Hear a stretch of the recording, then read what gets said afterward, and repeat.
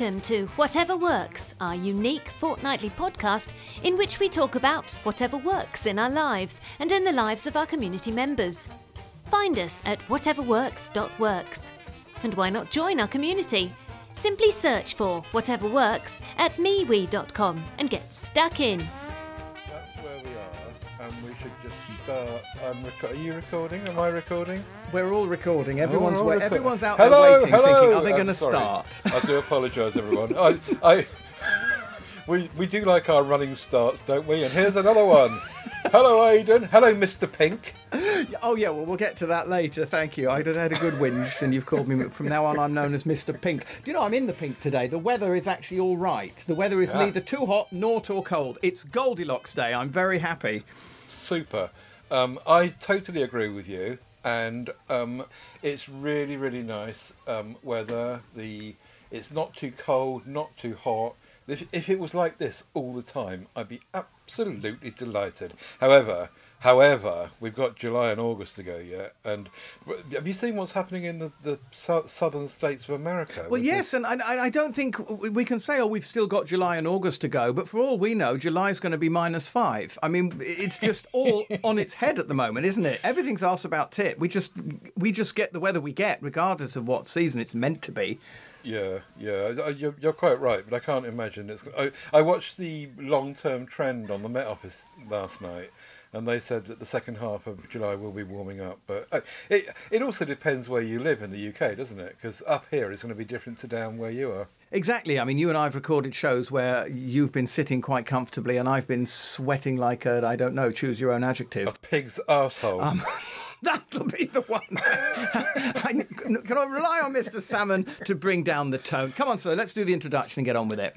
Okay, show 188, and it's Friday No, it's not. What day is it? It's Wednesday the something. Dear. Hang on a minute. Can I have a nice cup of tea later, Ted? Get your hair done, yes. I didn't update the show notes. It says the 30th of June in there.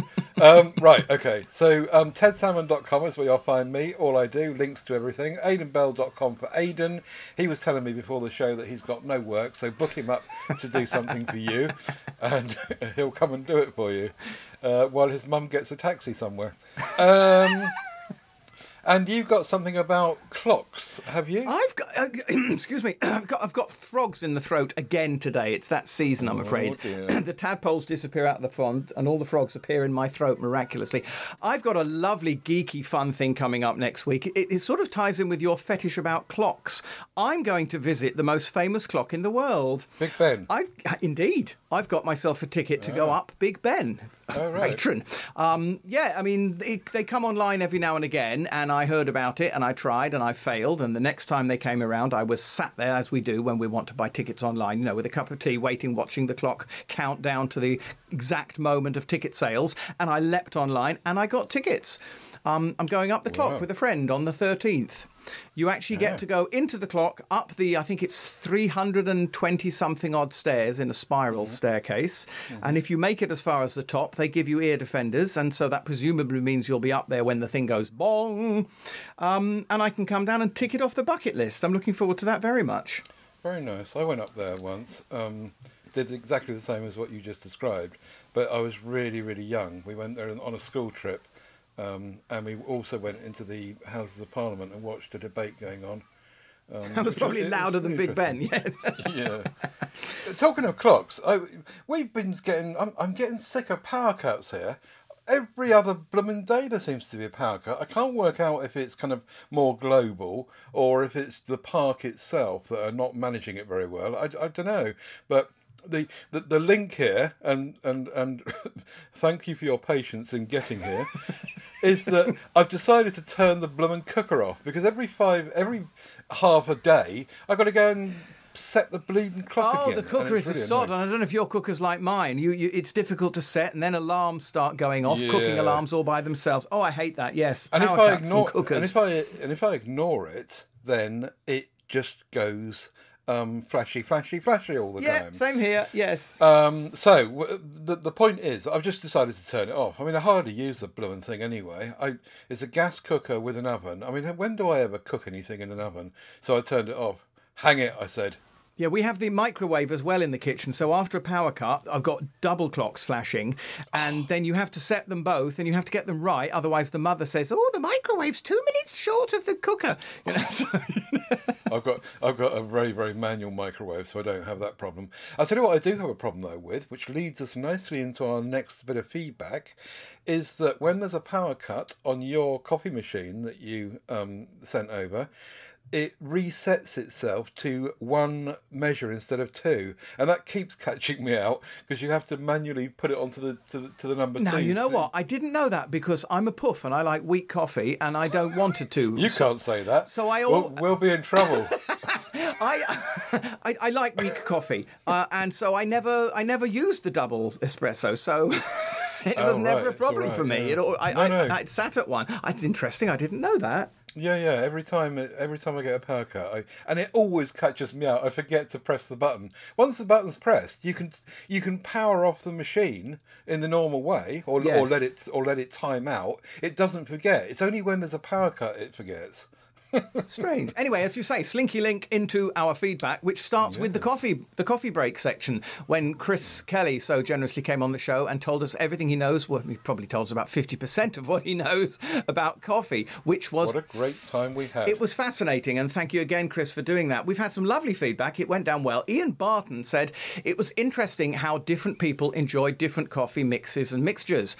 I, says Ian, always make my coffee in an AeroPress, but use pre-ground coffee. I just add about a teaspoon of skimmed milk. Ooh. People who use this frothy milk mixture should be sent to the re-education gulag where they have to drink co-op instant coffee laced with condensed milk. Well, I have 4 words for you, Ian. Each to their own. Yeah. I like the frothy milk fix. Me thingy, too. I must admit. But what I will say is that in my testing here, I honestly can't tell the difference. If you make it all frothy and full of milk and sugar, for those that can do that stuff, well, I do sometimes have sugar in mine, and it's all a tall drink, I can't tell the difference. I've tried posh beans. You sent me some of your posh beans, and I just can't tell the difference. So, frankly, there's a packet of beans at Tesco they sell for £2.80 instead of £4.50 for all the posh ones. And frankly, I think to myself, well, I might as well buy that one really if I'm only going to drink it in that way. Well, there are advantages to being a troglodyte. I'll keep the red bar one and your posh one for when I'm not having a tall frothy drink. Oh, dear, good idea, sir. Matt Jones says, I'm very similar, Ted. Coffee is generally coffee. Lager is lager. Wine is wine. There you are. I'm not on my own. Alan Kennedy, I really enjoyed the coffee section. Nothing fancy for me. Light to medium roast black coffee via a grinder and an AeroPress, but I will explore some of the recommendations. The liebe Frank Neidhart says, great episode. I'm with Chris. We have an AeroPress and a Chemex, a different kind of paper filter which you fold so that one side is thin and the other side is thick, making the same beans taste different again. Ooh. The AeroPress, says Frank, is great as you can experiment a lot for not much money. For example, we have a metal filter for it that lets the coffee oils through instead of filtering it out like the paper filters do. Gives a different flavour for the same bean. Wow. There's experimentation for you. Wow, nice one, Frank. It's real wine tasting territory. Yes. Marek Polowski comes up with a good idea. One of the things I found that has most contributed to enjoying coffee has been getting to know the folks at our local independent coffee shop and roasters. They've been a wonderful source of advice and assistance on everything from grinders to different brewing methods. It's their passion. It's something I've also noticed when visiting various places around the country. Folks who are involved in the coffee business are usually very keen to share their passion, have a great chat and give demos once you get chatting over a cup. Well worth seeking out anywhere you have nearby. Yeah, I concur with that. I mean, as you know, I'm having a love affair with Harrison Hall coffee, and again, it comes from chatting with them in there. And as long as you don't get the Saturday lad who doesn't even know one coffee from another, as long as you do they make you a cup while you're there? Oh yeah, I mean that's how I discovered it. I mean, I don't regularly drink there anymore because I make my own at home. But my relationship started by just going in. My friend Kirk used to come and we would record when we were doing my Santa musical, and we would regularly have a coffee break and pop down the road to Harrison Hall and drink their coffee. Oh, I see. You mean you buy it? The way that Marek describes it, I think he's suggesting that you pop in and they make you a cup, not that it's a cafe. I think we're talking on the same wavelength here. I'm saying the same thing. In Harrison Hall, we would chat with them and talk to them and ask them where did the coffee come from and how do you make it, and it's so we are building up the relationship, as Marek says, with the local coffee people, the local coffee folk. Simon Bates says, I love the coffee section. Thank you, Simon. We are fortunate to go to Florida twice a year. Oh, you are. Oh, I'm jealous. And I'm always amazed at the choice of flavours you can buy there. Oh, goodness, yes. The best is butter pecan coffee. You probably wouldn't fancy Florida at the moment in a heat bowl or whatever it is. No, I wouldn't. Jim Fowle says, great episode, Ted, Aidan and Chris. As others have said, I really enjoyed the coffee section. Yay, thank you, Jim. I never knew any of what was talked about, but I'll stick to my Nespresso as I'm very lazy, says Jim. I'm with Jim in that respect, that I'm lazy once as we talked about in the show, once I've found something that works for me, I stick to it. And I have to say, as a little postscript to all of this, I have found that perfect niche moment. I've been tweaking and playing with my coffee machine and making adjustments, and I've now got it to making the most beautiful lattes almost every single time. And I tell you one thing that I did recently, and now Chris will tell us why this is so, because I ain't got a clue. I found I made a change that really gave me a better quality coffee. I changed the milk jug. Now, you have the metal jug that you put your milk. If you're doing the frothy milk thing, you have your metal jug, you put the milk in and you put the wand in and off you go. I had changed this because I wanted to measure the same amount of milk each time, and the jug that you get with the machine doesn't have any indication of how much milk's in there. So I bought a cheap Amazon milk jug with little lines in it so I could fill the milk to the correct line each time. Well, this, just because it went into the dishwasher, I got out of the cupboard the actual thicker, heavier, clearly made of a different metal jug that came with the coffee machine, and I used that instead, and blow me, it was better. And I did a couple more with it, and then I went back and forth, and I really have discovered that there's something about the difference in jug. I think the jug that comes with Sage is thicker. I think it's made of aluminium, whereas the one that comes from Amazon is some sort of cheap tin, I think. So there is a difference. So if you want to take it seriously, as I know you do, Ted, try out different... I think when I sent you the machine, I also sent you the actual jug that comes from Sage, so you're probably getting the benefit of the good jug already. Yeah. But a warning for those out there, don't just buy a cheap tin jug from Amazon, because it won't do the same job. Well, there you go. Good stuff. Right. Anyway, it was a really good diversion, and it was clearly very popular. So thank you everyone for your feedback and comments. Indeed. Let's talk about something that isn't coffee. Paul Williams brings us a High Gear 20-litre 12-volt cooler. Paul says Steve Litchfield posted on his little cool box for chilling drinks to Room 101 in the last show. I would argue that it's about size and insulation, physics. It could live under the... I think he's now talking about... I think he's talking about his, or I'm wondering whether he's still talking about Steve. I think he's now referring to his, the High Gear cooler, saying it could live under the desk and plug into an Anker Jackery unit, which I know Steve and Ted both have, and work much more efficiently. Yeah, there was a thread on following Steve's appearance on the show. There was a thread about different coolers and which are efficient and not efficient, and Steve, of course, was very knowledgeable about the physics of how they work, and others were just saying, I like the look of this one and that one. So another option from Paul. Thank you, sir. Indeed, yes. That one clearly is not a USB port one. The one that Steve brought, he was trying to plug into a USB port. Yes. But if you've got a 12-volt kind of machine that you plug into the mains, basically, then clearly it's going to be much more efficient. So, yes. Sorry, I was just going to say, as was said in the thread, it also depends on cost. If you spend a few quid more, and then you're obviously going to get a better machine. Simon Bates has been playing with his tool. Oh, hello. The Ryobi One tools. I've got a fetish, he says. I just happened to see an advert for a cordless lawnmower with a free strimmer plus batteries and charger and purchased it. And now I'm hooked. Everything is working off the same rechargeable battery system. The batteries all have a button at the front so that when they're pressed, it tells you how much charge you've got left using 4 LEDs. All parts are very well made and work as intended. I've now purchased a power washer, hedge trimmer, and a 150-watt inverter, which has a main socket, a torch, and 2 USB slots powering and charging small devices. If you're into power tool toys, please don't look at the Amazon link in the show notes because you might get a little moist. Oh, we know all about fetishes on this show, Simon. Do you know what? I know where he's coming from because I nearly fell into this trap myself some years ago. I bought a power tool, I think it was a screwdriver, and it had a proprietary battery pack that came with it. And if you wanted to use another tool, you'd have to get the same battery pack. And once they've caught you with their battery packs, all the tools fit the same battery packs. But obviously Simon has found success with this, and he's just buying all the tools that fit the battery. Yeah, definitely. Good shout. Ryobi.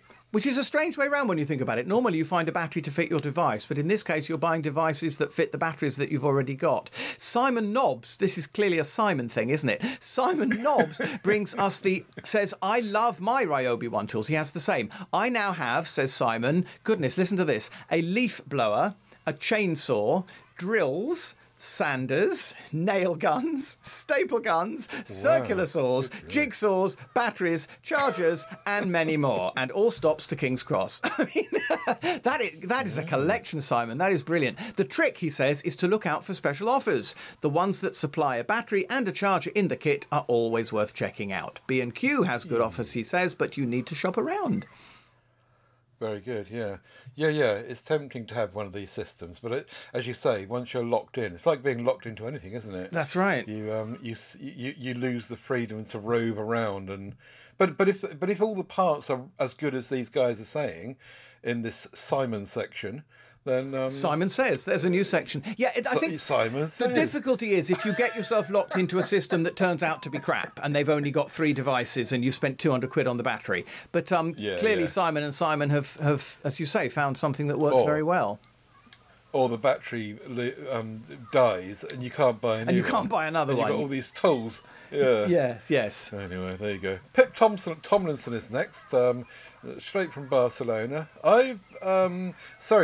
He's talking about here insect hotels, which have started popping up in parks around Barcelona. They were a pretty nice idea, or breakfast for a cat.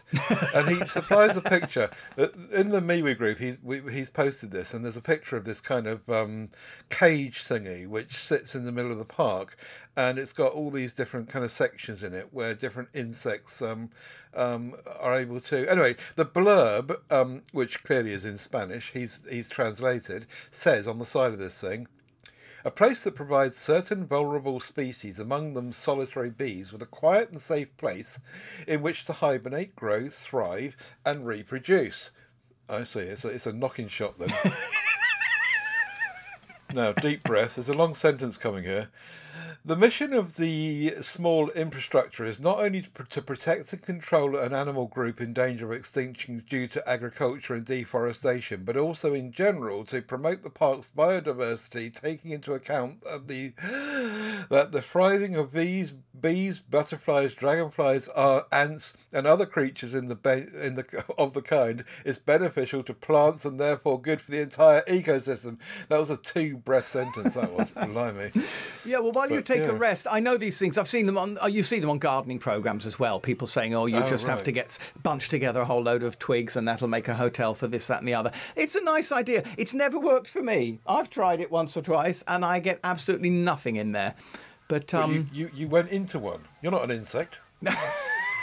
You foolish man. That's debatable. Foolish man. No, I it's only because mine didn't work because I'm a twit. They're great call, great idea, great spot, Pip, and I approve insect hotels. Because without the insects, we wouldn't be here. Yay.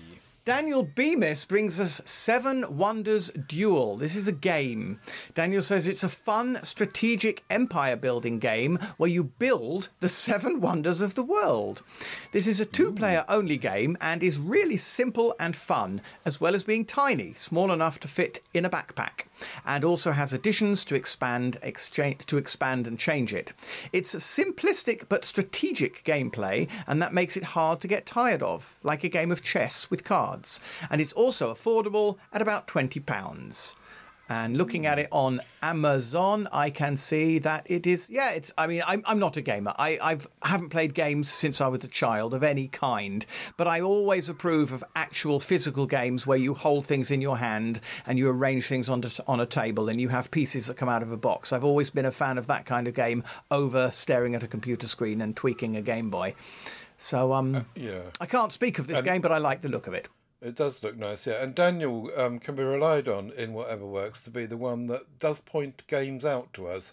Him and his wife are a big board game players, and it's quite good to have someone that is kind of focused in on that and gives ideas to the group. So well done, Daniel. Thank you. You'll never get bored of a board game. Mm-hmm. It's you. You're next. Oh, yeah. Robert McCrowan is next on Miros Smart Garage Door Opener. Ah, yes. I have a Somfy Garage Roller Door, says Robert. I wanted to add it to my Google Smart Home so I could use voice to operate it via the smart speakers of Android Auto in the car. Cunning. Somfy makes an optional extra unit that can be fitted to do this for £250 plus fitting. Ooh. Then I came across this, the Miros Smart Garage Door Opener. Instructions are supplied for most brands of doors, so it's not just for the Somfy doors. Yes. And, get this, it costs £36.60. Oh, that's better.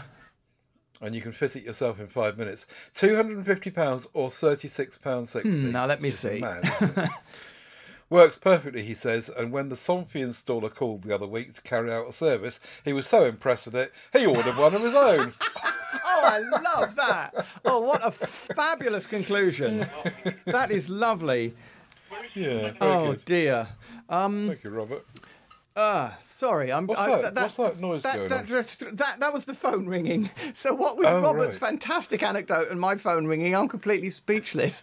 I did put in the show notes, so I'll read it off that. I want one of these. I would want one of these if I could set foot in my garage amongst the junk that's in there, never mind actually get the car in there. I'd love to have one of these. It would be a fabulous geeky thing that I'd love playing with. Except that it would be totally useless because my garage door opens up to reveal an absolute shame. Yeah. I wish I wanted one of those. Daniel Bemis, on the other hand, brings us something else which I don't want because I haven't got a cat. For Daniel brings us the collapsible cat carrier. We talked about cat carriers on the show. Yeah. I remember we had a couple of backpacks. One of them fooled me for a while because I didn't realise it was actually a backpack for a cat.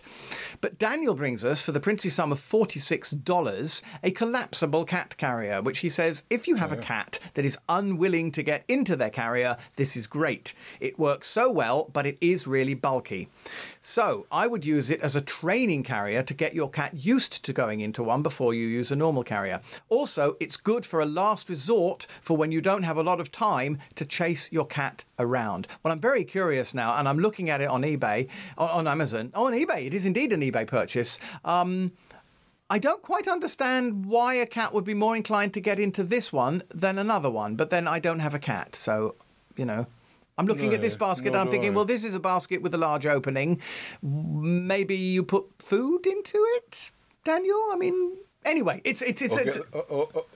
Or get the cat to sit on the lid and then slam it shut. Maybe that's the trick.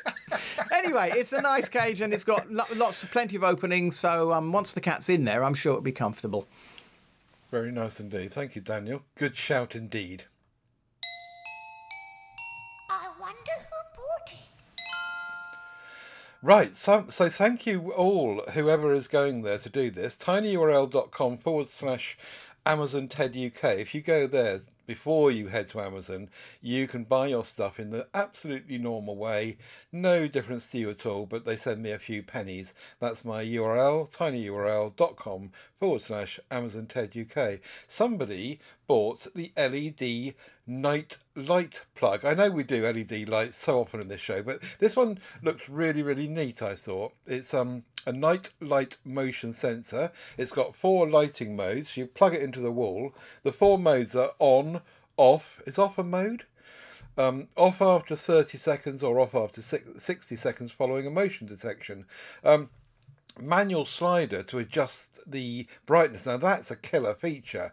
Like the knobs and dials and buttons that we love, this has actually got a slider, a physical slider. I wonder how long it lasts before it breaks.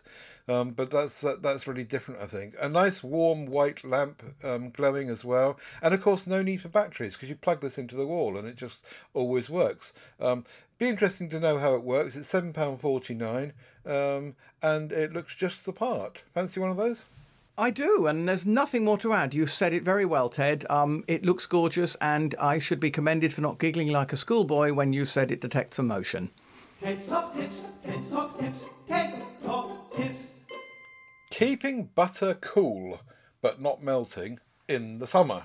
Not you keeping butter cool, but you keeping your butter cool. UKIP butter cool. Okay, it's a political party. Yeah. Very. A few people were chipping in here to try and answer the question how you do this in the summer when it's hot. Obviously, if you want to eat real butter, then if you take it out of the fridge, it's going to go to mush in the end. Or you keep it in the fridge and you can't spread it very well. Anyway, Paul Williams suggests that you fill a small tub and place that in the bread bin, then top up as required. That way, if it does become liquid, it can go straight in the food bin for recycling. Mm-hmm. Kevin Fabiale Lemon says use a cool bag with an ice pick with an ice pack in it. And David Hewlett comes in from another angle and says, well, use Lurpak or any other spreadable straight from the fridge. Oh, that's cheating, David. My mum uses Lurpak, and we worked it out. It was 51% or 49% butter or something. Yeah. So that wouldn't feed the need for those that want butter. I can believe it's not butter. Yeah. Daniel Bemis is back. Use a storage device like the Aesberger ceramic butter dish. Freeze the dish overnight, then put the butter in it in the morning, and it keeps cool for a day at least. Of course, that depends on the ambient temperature, but if it's really, really hot, presumably it won't. But freeze the dish overnight. That's the tip, I think. Well, Matt Jones came in with something that really got me buzzing here, because not only will it look after the butter in the summer, but in the winter as well. He suggests an electric temperature-controlled butter dish, which I looked at on the web, and it looks gorgeous. It's 45 quid, which is not hideously expensive nor terribly cheap. It's sort of in the middle. And you plug it in, and it keeps the butter at a constant temperature. I think it was 18.5 degrees, but it actually has heating and cooling. So if it's too hot, it will cool it. If it's too cold, it will warm it slightly, and it will keep it at a perfect spreadable texture 24/7 all year long. And if you don't like the temperature that it sets it at, you've even got you can even tweak the temperature to change it how you want it. I'm also delighted to say that my mother was quite taken with this. So we are actually looking at this and considering possibly making a purchase. So I might even be able to come back on the show and review the electric butter dish. First world problems, eh? Electric butter dish. I love it. Still using and still using. It's that time of year again. So out it rolls. And still working perfectly. Yes, it's my mobile portable air conditioning unit, which I brought to Whatever Works 63. Yay! Whatever Works 63 and other shows since. I bought it in 2018. possibly the best £320 I've ever spent. Now, we were just saying about how the weather is very pleasant at the moment. Well, about 2 weeks ago in June, it wasn't. And there were a couple of nights when you and I were talking about it because we had to shift the recording That's on the right, last yes. show. And it was really hot. So this thing, I got it out and rigged it up for my nighttime sleeping, and it just worked perfectly. So I'm not sure how long these air conditioners work for, but they do seem to be quite good. I was talking to my sister about it yesterday, and she has air conditioners in her house, and she reckons they've still got one that they bought 15 years ago. Wow. Never done anything with it, never serviced it or nothing, and it just still works the same as it did on day one. So perhaps these things are pretty good. It's got a cooling function, obviously, with the air conditioning, a fan for non-cooling, if you just want a fan, and a dehumidifier function, which I've never used, a bit like Aidan Bell wouldn't. And 3 fans, sleep mode, if you want to turn it off during the night, like after a few hours or whatever, you can set it to do that. Well, you could if you had the remote control, which I've lost. And it's not available in Amazon, I'm afraid. There is some, I'll put a link in the show notes to some place called J. Harry's, who seem to have some. And there is a slightly smarter, inverted commas, version on Amazon, which I'll link to as well, which is presumably an updated model, which has got an app and the usual thing of controlling it. Oh, Mind yes. you, that would make sure you didn't lose the remote control, which you had that, wouldn't it? Yes. Yeah, and I mean, this is if you're travelling and you're coming home on a hot day, you can turn it on before you get home. You know, oh, is that the 10:32 to Bournemouth? Yeah. Okay. Yeah. Straight outside my window, they blare their hooter. Gits, shove off! Oh dear. You know what I'm still using? I'm still using Eco Moist cleaning wipes. I bought these. It feels longer ago. These were the show 150, November 2021. So where are we? A year and a half now. What actually surprised? It's a pretty big tub. It's just screen wipes. It's just screen wipes or glasses wipes or mobile phone wipes, whatever you want to clean with them. Eco-friendly, good for the environment. What surprised me about them is they're still as moist as the day I bought them. They live in the bathroom, which is fairly cool in any case, but I'm as much as saying I like the wipes, I'm probably saying I also like the container in which they sit. It's a big plastic thing with a clip lid, which you can just about hear me opening and closing here, which is obviously good and airtight because, as I say, they're still moist. They still do the job. There were 150 in there. There's probably about 20 or so left, and I'm very happy with them. That's it. Very good. There's nothing more to say. Yeah, very nice. You don't need to do the Steve Litchfield trick and put water in them to get them moist again.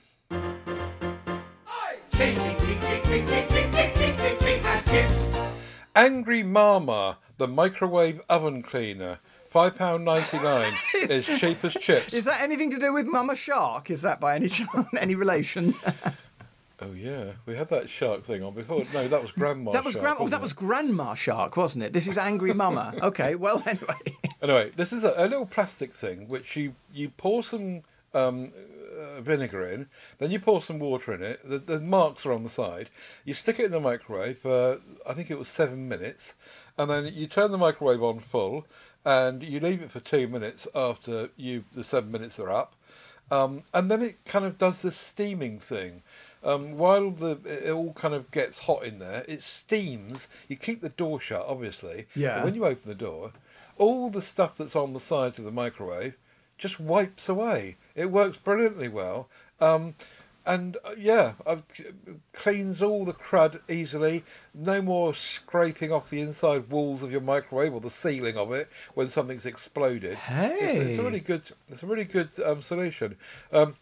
The only thing that I would say against it is that it makes the place absolutely stink of vinegar. Yes, I can believe that. Which, as we know on Whatever Works, the first thing that the stink of vinegar attracts is wasps. So don't do it in the height of summer, I would guess.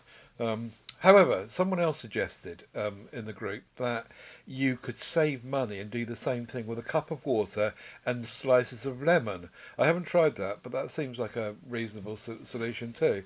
So, but this little thing is quite cute. Made of plastic, £5.99, and It looks like a kind of lady. I realise now why it's called Angry Mama, because it's actually it's built like a Kinder Egg toy in the shape of an angry mama with her hands on her hips and an angry expression on her face and steam coming out of her head. The steam should be coming out of her ears, really, shouldn't it? It's very funny. Yeah. Anyway, there you go. It seems to work pretty well. So yeah, you could save me some pennies. You could send it to me and I'll use it and send it back to you. Yeah. That would still be cheaper than $5.99. Postage both ways. Or you could try the water and lemon trick. I could try the water and lemon trick instead, yes. Here, I tell you what I bring you. We have a Humax box, as I know many people do, for our TV.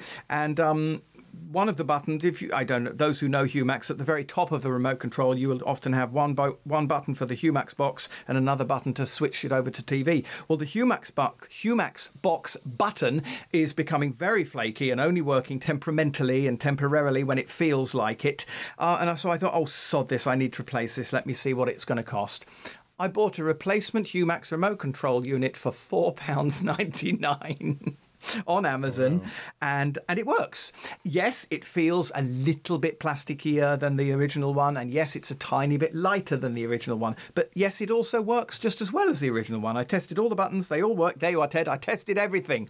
It all works, and it just befuggles my brain that you can buy a remote control unit like this, multifunctional, for £4.49. I mean, 10 years ago it would have been £49.99 and we would have happily paid that. It's just amazing. So fancy that. A remote control unit for less than a £5. It's funny, isn't it, how some things are skyrocketing in cost, and yet other things like this one are just the complete opposite. Yes. Yeah. Really odd. So, good for you. Mind you, you could have had mine for free, because I don't... My Humax box is in a cupboard. I never use it. Goodness, okay. Well, I just don't watch television anymore. Right. I watch on-demand TV with my Roku. Anyway, the last thing for Cheapest Chips is the Roundup Tough Weed Killer. Now, I've brought to the show before the other one. What's the other one called? Oh, yeah, Weedol. And people have said that Roundup is better than Weedol, and I wasn't sure either way, to be honest, but I bought some Roundup this time because it was cheaper, £8.23, in a ready-to-use spray 1 litre bottle. It may be my imagination, but I do think that it does a better job. That the Weedol didn't seem to last as long, and I don't know. It could all be psychology. Probably the best. The stuff inside the bottle is probably the same, isn't it? Yes. But anyway, placebo effect. It appeared to me to be better than Weedol, but we'll see what dear listeners have to say about that. Roundup or Weedol, or go out there on your hands and knees doing your weeding with a tool and save the planet. I've never used Weed Killer, so I cannot comment.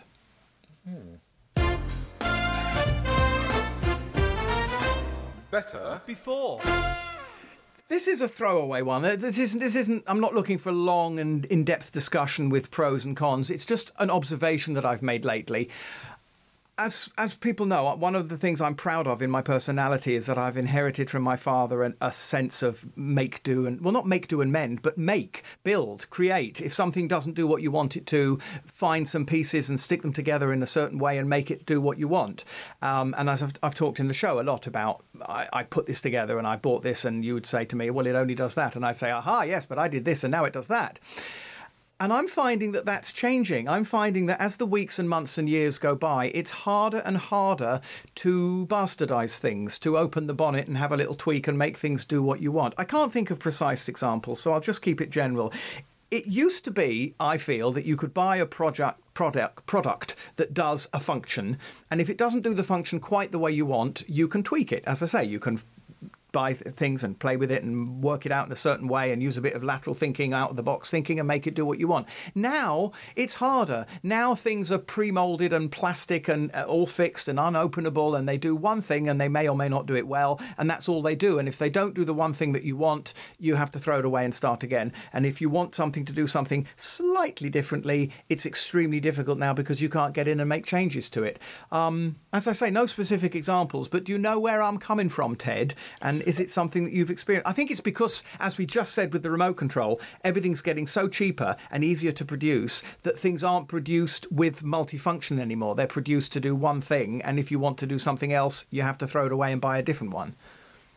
We certainly have found this in the mobile phone world at PSC.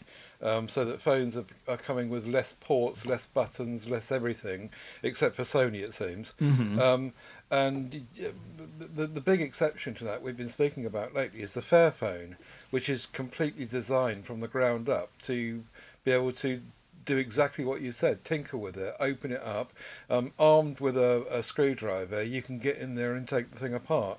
But I think you're absolutely right. Most things, certainly 3-pin plugs that come with devices now, are completely sealed. Yes.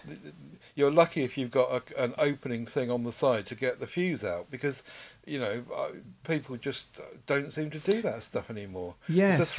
It's a reflection of probably of our throwaway society as well, isn't it? It's like, let's produce these hugely en masse, make them unrepairable, so someone has to, the gift to capitalism, when it breaks, someone's got to buy another one from us. Yes, I think Steve Litchfield brought that very point to the show a few months back, saying that we live in a world where things are no longer repairable. You can't repair something, you have to throw it away. So there we go. I think it was better before, when we could just say, well, I can't buy what I want, but there's a few things in the garage, and if I just buy this one piece and put them together in XY fashion, it'll do what I want. And it's getting harder to do that. What you want is a Raspberry Pi. We'll get Ian Barton onto that one. Oh, goodness me. Talking of which... Maths and IT... No, move on.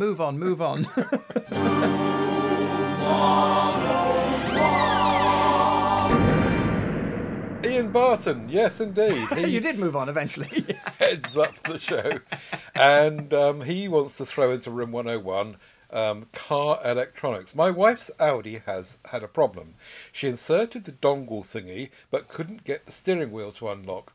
Eventually, a strong passerby muscled it for a temporary fix to get her home. And there's more, he says. If you stall, you have to wait some time before restarting the car, which is really not very useful if that happens when you're pulling out onto a roundabout. Clearly, yeah, absolutely. According to Audi, this may be caused by 2 faults in the electronics, and it will cost £400 per fault simply to connect the electronic diagnostic tool and diagnose the faults. That means that these 2 things are going to cost him £800 if he takes it to Audi. Well, other people in the group have suggested taking it to a local garage or auto electrician, as they mostly these days have the computers to plug into these things. They didn't for my moped, I tell you. I had to have that picked up and taken 50 miles because no one had the computer to plug into it. Mind you, it's not very mainstream, I suppose. But yeah, that's outrageous. I hope, Ian, that you do find a local bod to do it and it doesn't cost you £800. The only comment I was able to make on that group is technology is wonderful when it works. Do you know what? It's funny, the phone call that almost interrupted the show just recently, apologies for that, listeners, was actually my garage, because my car is being MOT'd today. And it suddenly occurred to me as I thought, oh my Lord, am I going to have to sell my mother to pay for the car? Do you think electric cars, here's a question for the world, are electric cars cheaper to maintain? If you take that hit and you say, sod it, I'm going to help the environment, I'm going to buy an electric vehicle, are they then easier and cheaper to service and maintain than old-fashioned motors? Good question. Which in the Whatever Works group, in the MeWe community, we've got quite a few people that have got electric cars or hybrid cars and all the rest of it, and they're very keen to talk about it. So having raised this, I'm sure someone will jump in the group and fire off that discussion. Because indeed, I mean, I want one of those. I'd love to be an electric car driver, if I won the lottery. But as I say, once you own the electric car, could it be that you then don't have to pay so much for looking after it? Indeed. Well, I tell you what I'm putting into 101. Tipping. Tipping. I hate tipping with a vengeance. It may be because I'm inherently a little bit nervous and a little bit thin-skinned and I don't like any sort of confrontation with people. I think it's also to do with the fact that I'm stingy and I don't want to spend more money, but to do with the fact that I just want to know what something costs and pay for it, and that's the end of it. You go into a restaurant and you see you see this meal costs £10. Okay, I've got £10 in my pocket. I can afford that. I'll have this meal, please. And then the bill comes and they want you to put 10% on top. So suddenly your bill's £11 and not £10. And if you don't tip, then you feel like you're being the bastard. Why is this man being unkind and not tipping? As a performer, I will go on stage and sing a song for the audience and I'll get paid by whoever's paying me to do the gig. I don't walk around the audience afterwards with my hat saying, now will you tip me more money? This is a perfect hook into last week's Projector Room podcast where the irate Mr. Pink in the opening scene takes just your stance in Reservoir Dogs. Reservoir Dogs is one of Tarantino's films, and it was his first one, I think, and it's a really good one. But this opening scene, he has this argument played by Steve Buscemi, and he's in amongst this group of hardened crooks, and he tries to make this very argument. I'll put a link in the show notes to a 3-minute YouTube video which demonstrates the whole thing, and you can see the arguments both ways, and he looks like you, Mr. Pink. Yeah, and he makes the argument very, very well. And I love that they come back and say, well, these people are serving, you should pay for food service. And he says, well, you don't tip at McDonald's. You go to McDonald's and they serve you food. You don't tip them. I think it's also a bit different in America because of the infrastructure of what historically waitressing jobs or waiting jobs were. Yes. Which probably isn't quite the same in the UK, but it's a really interesting scene to watch. Anyone that doesn't know it, have a look at it. I mean, the one really annoyed me the other day. I had a meal in a pub and the bill came, and at the end it said a discretionary 13% tip has been discretion. Or what's the word for tip? The posh word for tip. Anyway, has been added to gratuity has been added to your bill. Which is basically saying, if you want to be a right bastard, you can take this 13% off, but we're charging you it. Yeah. Ugh, hate it.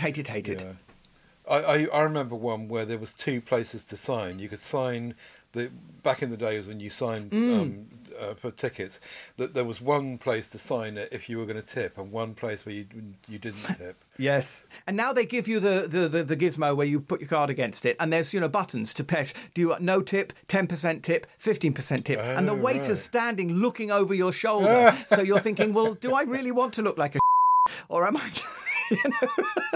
Yeah. Well, right.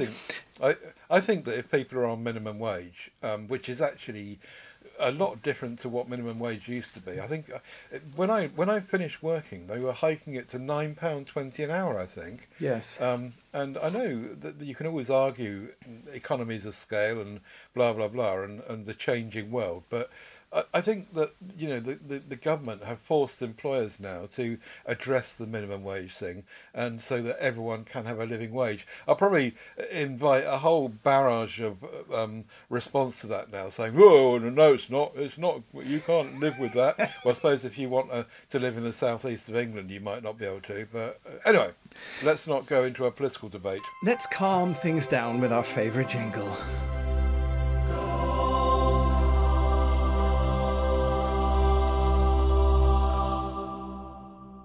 Did you notice I went into my radio voice there as I said that? Very nice indeed, and a very nice jingle too. 1 gold star is going to go to each of the following gentlemen, Dean Cooksey and John Bullshaw, for their donations to the cause in July. So thank you, the first couple of days of July. So thank you very much for helping us, keeping things going there. Your contributions are very welcome. If you want to contribute to the ongoing costs of keeping the Whatever Works going, you can do that. We've got some hosting fees that are going to come up at the end of the year. So at the moment we've got about 80 quid in the pot, so we should be okay. But if you want to contribute, then do send me a Amazon gift voucher and we'll turn that into cash. You can send that across, and you just need my email address, which I'm sure everyone knows that's listening to this. Here, and thank you indeed to Dean and John for very generous contributions. I think we're done. Okay, I think we Another are too. show in the can. 52 minutes later, or thereabouts, plus jingles. And we'll be back in a couple of weeks, or probably hopefully 2 weeks' time. Let us know whatever works in your lives, folks, by going to the MeWe group. Let us know. Tell us what you've been buying and what works and what's crap and doesn't work. Whateverworks.works is our website, so head across there if you want to find out what is going on with the show. AidanBell.com is where Aidan hangs, and you can get hold of him there. TedSalmon.com is where you get everything else, including links to all the audio podcasts that we're involved in, and all the MeWe groups, and links and hooks come from TedSalmon.com. So that's about it, really. We'll be back in a couple of weeks' time. Any last words from you? Yes, beware. It's Amazon Prime Day next week on the 11th and 12th. That could be both good news and bad, depending on how you look at it and how your wallet can cope. So let us know next show, folks, if you took part, what you bought or what you would have bought if you could have afforded it. As we will too when we bring you the next show. So look out for that one. I guess that's it then. One last thing to say, as always, don't forget, whatever works, works!